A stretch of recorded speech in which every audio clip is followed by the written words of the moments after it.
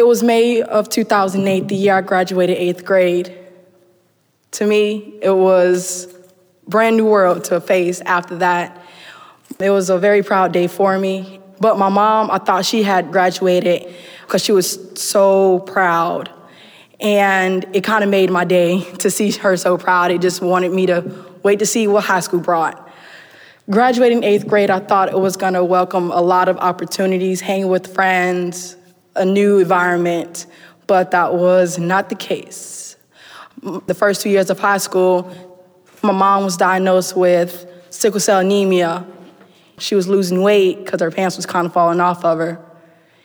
So that was my main goal, just to make sure she was okay. Just 2 weeks before I started my junior year, I went to sleep and I heard a noise in the hallway. It startled me out my sleep, so I kind of got up to go see what the noise was. It was my mom throwing up, going to the bathroom, and she didn't quite make it, so she asked me to help her clean it up, and I helped her. In the meanwhile of me cleaning up, I sort of started going back to my room. I said, "I love you, Mom." And she responded, "I love you too."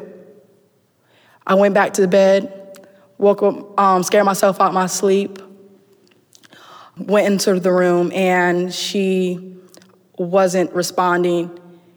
I tried again, and she wasn't responding. At this moment, I don't have a phone to get in contact with anybody, so I ran next door to my mom's best friend's house. She comes over, runs upstairs, calls my mom name, Renee. She didn't respond either. So she rushed back downstairs, ran across the street to call for help. Help came while EMS was in my house. I was next door, called family, and we're just trying to figure out what was going on.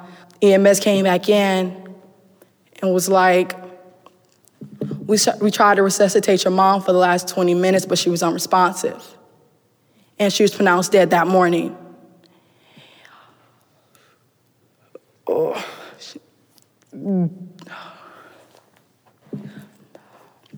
My granddad was standing next to me when I received the news, and I dropped down to my knees and said, she was supposed to see me graduate.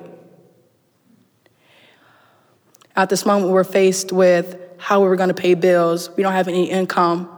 We were receiving food stamps, about $350, so we sell $100 just to get $50 back in cash to help pay our rent. At that moment, I was faced with dropping out of school or continuing to graduate. I was just trying to make sure where I wanted to go and what I wanted to do. I decided to continue to try to graduate high school. My senior year was one of the biggest years of my life. It was a year that I was open to many different opportunities. I found what I wanted to do. I was introduced into creative writing, and I wanted to pursue that and major in journalism. It was the year I met my boyfriend, which he supported me so much, and it all got down to graduation day. I was the first one out of my family to do that. It was a big moment, and I was too excited. I had family, friends.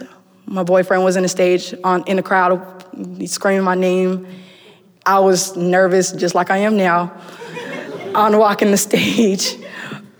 But when I walked across stage and got my diploma, the first thing I just thought was, Mom, we did it.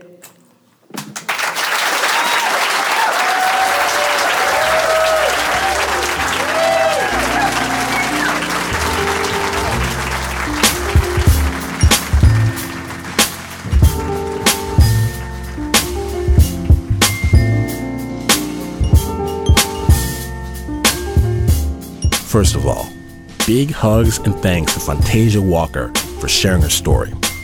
Keep doing your thing. And we've got thank yous to go around for that piece.